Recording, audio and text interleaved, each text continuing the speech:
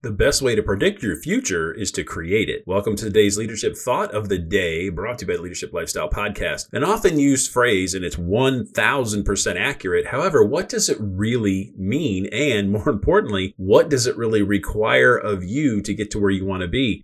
Just recently, a dear close friend of mine changed not careers, but where they spend that career, and they cannot be more excited about what they're doing. I have another friend who did something completely different with her life, and she is doing something she wants to do. So when that happens, do you give what you need to get?